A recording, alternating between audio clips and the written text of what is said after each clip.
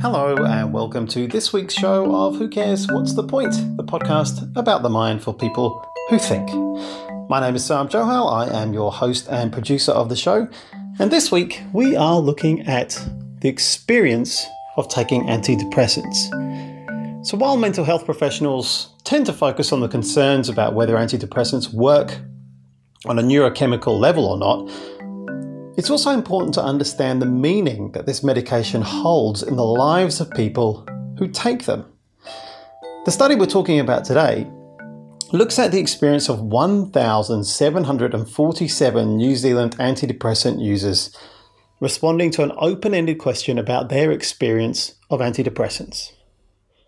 So have a listen to this conversation between myself and Kerry Gibson, who is a professor at the University of Auckland, about her research looking at the experience of taking antidepressants.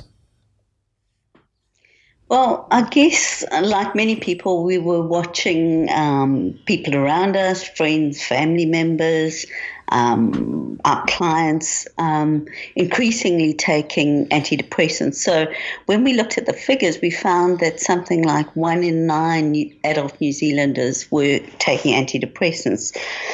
And, at the same time, we were aware of, that number increasing quite a lot in the last several decades.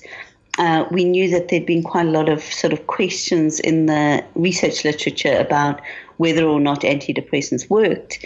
And also, quite a lot of people raising questions both in research literature, but also in kind of, conversations with people about some of the negative side effects that they were experiencing as a result of taking antidepressants. So I guess, there've been lots of talk in all sorts of places about whether or not antidepressants work and so on. But when you're talking about whether a medication works, say if you're talking about a medication that you might take for something like an antibiotic you might take for an infection, for example, what you're looking at there is whether the rates of infection come down for the person. It doesn't really matter really whether the person likes taking the antibiotic or doesn't like the antibiotic. What matters is that the infection comes down. But when you're talking about antidepressants, you're talking about the way that they affect. I mean, when we talk about depression, we're talking about the way that depression affects a person's mood, their sense of themselves, their belief in themselves, their belief in the future.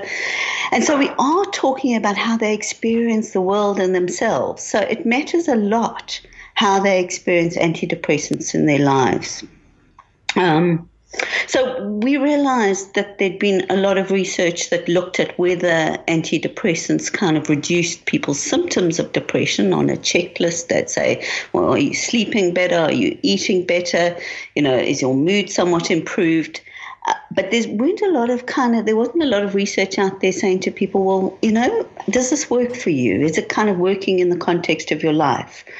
And so particularly with very large numbers of people taking antidepressants, we were interested to find out, well, what do people who are taking them feel about the benefits or otherwise that they have in their lives? So what we did here was we kind of did a kind of a broad survey of people. We invited people to take part right across New Zealand. Anyone who was taking antidepressants could be a part of this or had been prescribed antidepressants. And within this, we asked them lots of questions about antidepressant use and their experience of that. But one of the questions that I look at in this particular study was actually, one we just kind of threw in there at the last minute, but it proved to be incredibly interesting. We just said to people, we gave them a sort of open-ended sentence. It said, in my life, antidepressants have been ... Write whatever you want to about this to finish the phrase. And people really wrote a lot about the way that they experienced antidepressants. And I guess that's what attracted me to this paper when I was thinking about what it would be interesting to talk about, was because just recently I did a podcast on people's preference for psychotherapy over pharmacotherapy. And one of the things that we found was, people, prefer to start psychotherapy. They were kind of put off when they were prescribed antidepressants, but also they're much more likely to complete treatment if they were given psychotherapy rather than pharmacotherapy. But I guess my question was why? And there was a quantitative study and meta-analysis done on this. And I guess you've chosen a very different methodology, which you've talked about there. It's about actually understanding what people's own ideas are about this. Yeah, that's absolutely right. I mean, I guess so much of what we do as professionals is we kind of want to measure things and we want to look at them from our own perspective, but we don't often turn that around and say to people, well, what is it for you? What works for you in your life and for what you want out of your life? And what was, quite amazing for us in doing this research was just how many people wanted to talk. I mean, we had a massive response to this survey. I mean, quite unexpectedly large. So we had thought, possibly 200 or 300 people might respond, and that would be good. But we ended up with over 2,000 people responding to the survey. Not all of them were eventually included in the analysis that we've done, because some of those weren't complete questionnaires. But, really a lot of people want to talk about this. They want to say, well, for me, it's been like this. Yeah, and again, that was a real eye-opener for me, because when I looked at your methodology, I was reading the paper thinking and expecting, maybe those numbers that you talked about, 200 or 300 or perhaps fewer. When I saw you had, over 1,700 complete data sets for you to analyze in this, that really got my attention. Yeah, it was quite surprising. And I guess one of the things that's happened is since we published the article, we've also had quite a big response in terms of sort of social media, people tweeting about it, putting it on their Facebooks, writing blogs about it. I think it's in the top 5% sort of allometric, top 5% of sort of articles being tweeted and written about in social media and so on. Wow. So how did you recruit these people who you were asking about their experiences? Was it mainly online, or what sort of channels were you using? Well, we used a variety of channels, actually, because we were trying to get to a very broad sample, because one of the things that we often do with this kind of research is that we use sort of populations who are already tied to an existing sort of psychiatric service. But we knew that there were a lot of people out there who had got a prescription of antidepressants from their GPs and, had kind of really, they weren't really being registered in the existing research, their experiences. So we did some radio and TV work around it to try and get people to respond. And then we also kind of communicated with a range of organizations that service users might be involved with to spread the word. Okay. And so you managed to collect, over what time period did you get that over 2,000 people responding? I think it was over about 9 months, but, the biggest peak was in about those first 3 months. It was just that website was just buzzing with people responding to it. Yeah. Sure. And in terms of, if we look at the range and types of people who were responding to this, what was your age and gender split looking like? Now you're asking me. I haven't actually got that right. I think what I remembered was that there was quite a lot of women who responded to this. Yes, there were more women than there were men, and I mean that might reflect the fact that more women tend to take antidepressants, or also more women tend to experience depression than men. But also our sort of sample was slightly it didn't kind of really capture lower socioeconomic groups and elderly people. So in that sense, we probably have some more to find out in those areas. Sure. So let's talk about what were the sorts of experiences that people were describing, because I guess you roughly split them up into 3 groups. Those people who had a negative experience, those people who reported more positive experiences associated with taking antidepressants, and then there was a group of people who had a mixed experience, right? Yeah, that's quite right. So what we did is we initially divided into those 3 categories, as you've said, and what we found is that just over 50% said that they'd described something that looked like a positive experience of antidepressants. 16% talked about negative experiences, and then there were 28% that talked about kind of mixed experiences. But what was perhaps most interesting for us is the enormous diversity of the way that people kind of understood the significance of antidepressants in their lives. So, for example, even those with positive experiences saw it in quite different ways. So for some people, they spoke about how it was absolutely a kind of a necessary treatment for a disease that they felt that they had, which was in their minds that depression was a disease. So they were comparing antidepressants to sort of using insulin for diabetes. Others people just said, it's been an absolute lifesaver for me. It's, sometimes they just say that, and then sometimes they'd elaborate on that, talking about how for some of them they had felt quite suicidal, and antidepressants had been something that had just really helped them through that. And then others had a more sort of pragmatic view of it, just talking about how, it was a period in their lives where they were coping with a lot of difficulties, like being a mother with young children, and it just kind of got me through, they would say things like that. Or, one person reported, for example, that they were unemployed and this was a very hard time for them. But they found that they could cope better with job interviews when they were on antidepressants. So they were using it quite sort of pragmatically in their lives. Again, the same diversity when you looked at the people who had negative experiences. So some of them just said, look, it's just a waste of time. It's never worked for me. It didn't do anything at all. Some of them were really struggling with some of the negative side effects of antidepressants. So one person, for example, said, each one, they'd been on a whole lot of different antidepressants. And I have to say, some people wrote quite a lot about their experiences. Each antidepressant she had tried, it had a worse effect than the previous one. It started with memory loss and then progressed to me becoming borderline catatonic, staring at the wall for hours, unable to stand up, and within a few weeks and genuinely terrified. It was a relief to go back to the misery of depression after these experiences. So for some people, the side effects of antidepressants had actually been worse than feeling depressed. Some of them had more kind of subtle negative effects. Sort of a lot of people spoke about feeling a bit like cut off from their feelings. A lot of people use the word zombie. I feel like, I just don't feel like myself. Others felt that it sort of masked the real issues that they should have been dealing with in their lives. I remember one person spoke about how she took antidepressants up and stayed in a negative relationship because the antidepressants took the edge off her suffering. And then others just didn't like this thing of being reliant on a medication, made them feel out of control in their lives.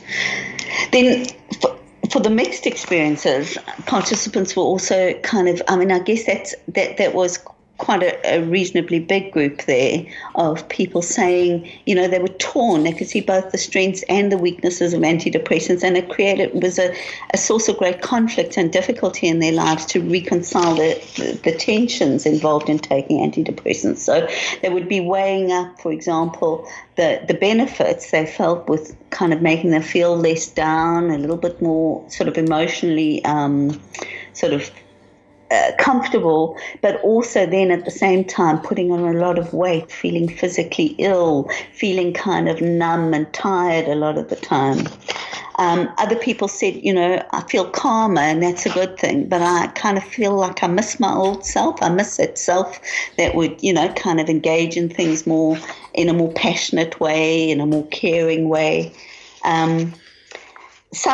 Some also spoke about just a very long process of trying out different medications till they could get to the right one. So it hadn't been an instant solution for them, and they had often tried like 3 or 4 different medications, some of them making them feel worse, some of them only a little better, trying out different dosages. And sometimes, I know this from my follow-up interviews, they did a lot of experimentation even without their GP's knowledge.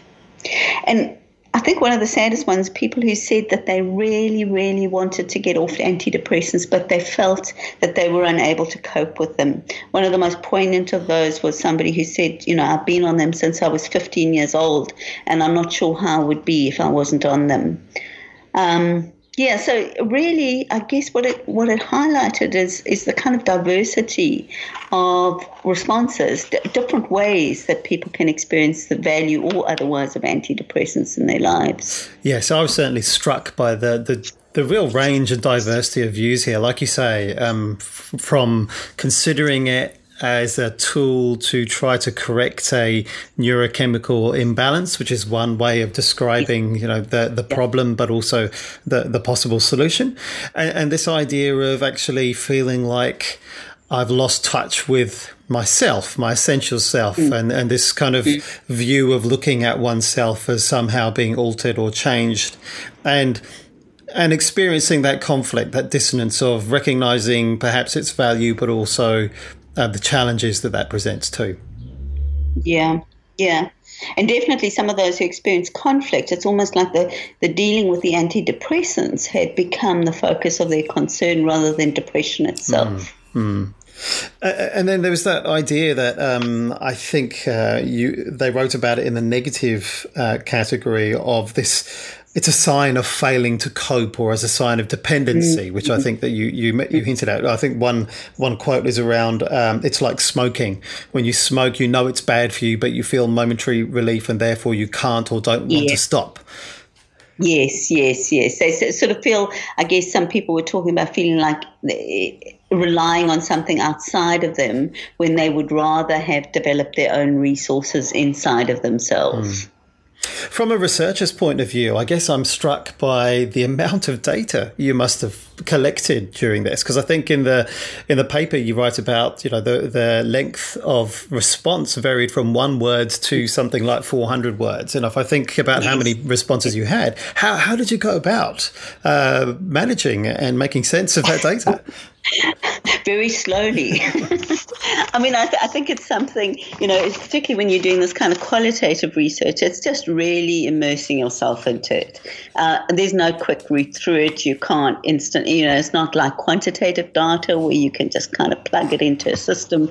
You've literally got to go through each response, weigh it up, decide whether it was positive, negative, or mixed. And in doing that, I also had one of my colleagues check that to see that they would have categorized them the same way. But then going through and looking for the meanings and the underlying meanings. And, that was just a matter of slowly going through this very long sort of list of ideas. And I guess that's what I kind of wanted to touch upon here, is that how much of a labour of love this kind of research is, because notwithstanding meta-analysis and looking at quantitative data, and that's incredibly useful and helpful in understanding one side of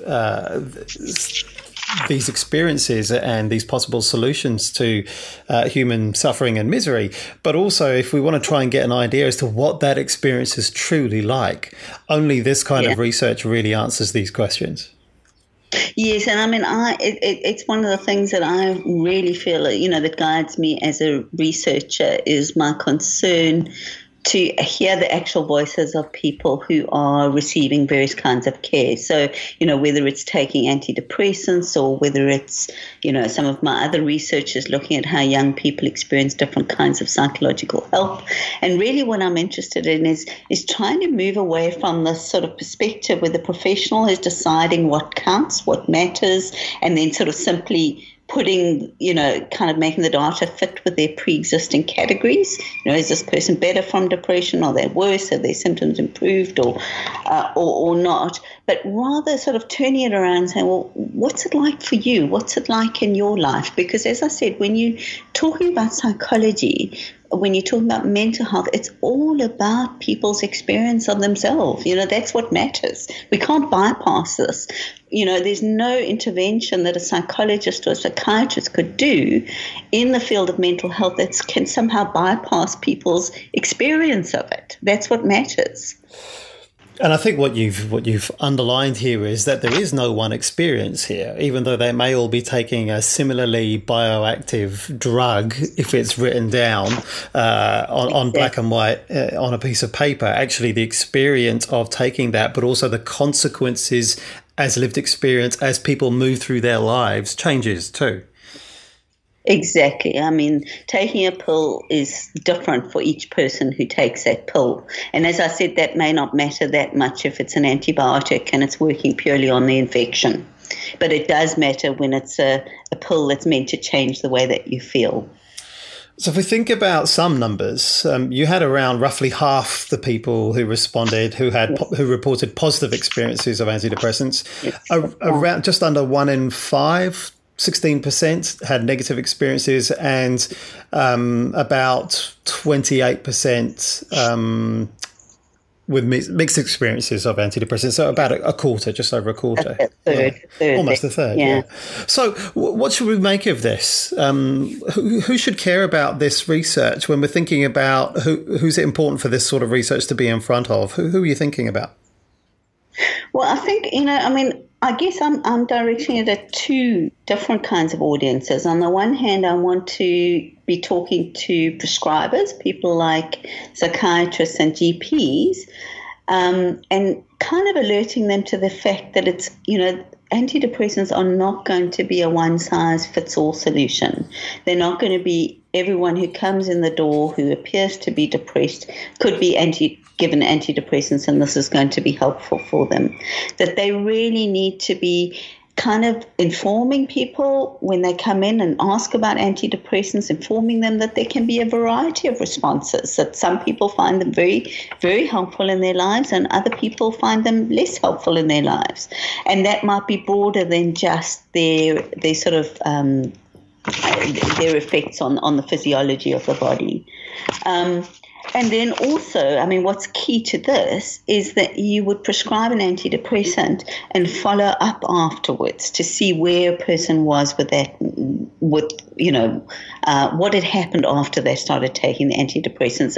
In some of our follow-up interviews in particular, we found that people had not gone back to their GPs. They were just simply getting repeat prescriptions for an antidepressant and remaining on it sometimes for many years. So we think it's really important that people should be asked, how's it going now? Is it working for what you want in your life? Is it getting in the way of what you want in your life? And if it's getting in the way, is there a way I can help you come off this? Because one of the issues is we've also been finding people stuck on antidepressants. Withdrawal effects often mimic the experience of depression. So people will come off antidepressants after being on them for a long time, will begin to experience anxiety, feel very worried about that and see it as a sign that their depression is coming back, and often want to go back on antidepressants even though they don't like them. So they really need a supportive practitioner in the background, helping them to come off. And I'm not saying everyone should come off antidepressants at all, but I'm saying that people should be, those options should be opened up for them. And then on the other side, I want to speak to practitioners and prescribers, but I also want to speak to people who were taking antidepressants themselves. And I think, often we kind of underestimate the significance of the power relationship in our doctor-patient relationships. And so many patients who take a medication at the suggestion of their doctor will just assume that that's right. And so when it's not working for them, they kind of think, well, is there something wrong with me that it's not working? It ought to be working because I've been told that it works. And what I really wanted to do is empower people to recognize that, their experience of this medication is legitimate. If it's working, that's fantastic for them. But if it's not working, they're allowed to come back and say, look, it's really not working for me in my life right now. I have to say that's something that I thought about when I was reading your paper, because of course there are online chat forums and other ways for people who are taking these sorts of medications to connect with each other in their experience. But I think what you've offered here is an opportunity for people to have their experience almost validated by somebody who's looking at this and trying to collate the sorts of themes that come out so that people could say, yes, I've experienced this, and yes, even though that's perfectly valid in itself, there's an additional validation here in terms of I can see that how I fit in with other people's experience, but also this enables me and perhaps gives them some power around coming back to their practitioner or their health professional and saying, do you know what, actually, can we look at this?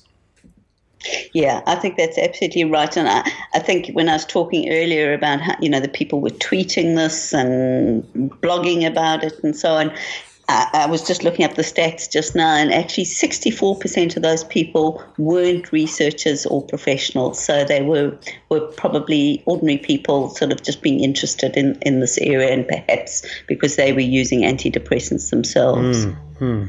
So, Kerry, what's the point of this research for you? Where does this leave you? What are you up to now? Where's it taken you? Well, I guess, I really hope to make a difference. I am concerned about, in general, our kind of reliance on medication to treat mental health problems. And as a society, I would like to see us not in any way minimizing people's suffering or their right to help, but really kind of looking at, well, what other things can we do to support people who are experiencing psychological distress? And you were talking earlier about, the importance of therapy. And in fact, the research is very clear that therapy is a better first line option for people with only kind of milder or moderate kinds of depression. And really in this country, we don't have enough of that. So partly, I guess, for me, research is always tied up with wanting to kind of make the world a better place, kind of wanting to pursue a social justice agenda, if you like. And, one of my concerns is really to make us more aware of some of the risks associated with just going carte blanche with a sort of psychopharmacology approach to mental health problems. But I guess that links to broader questions about whether our mental health services are fit for the task of giving people therapy where they need it, and that's something we've also got to address.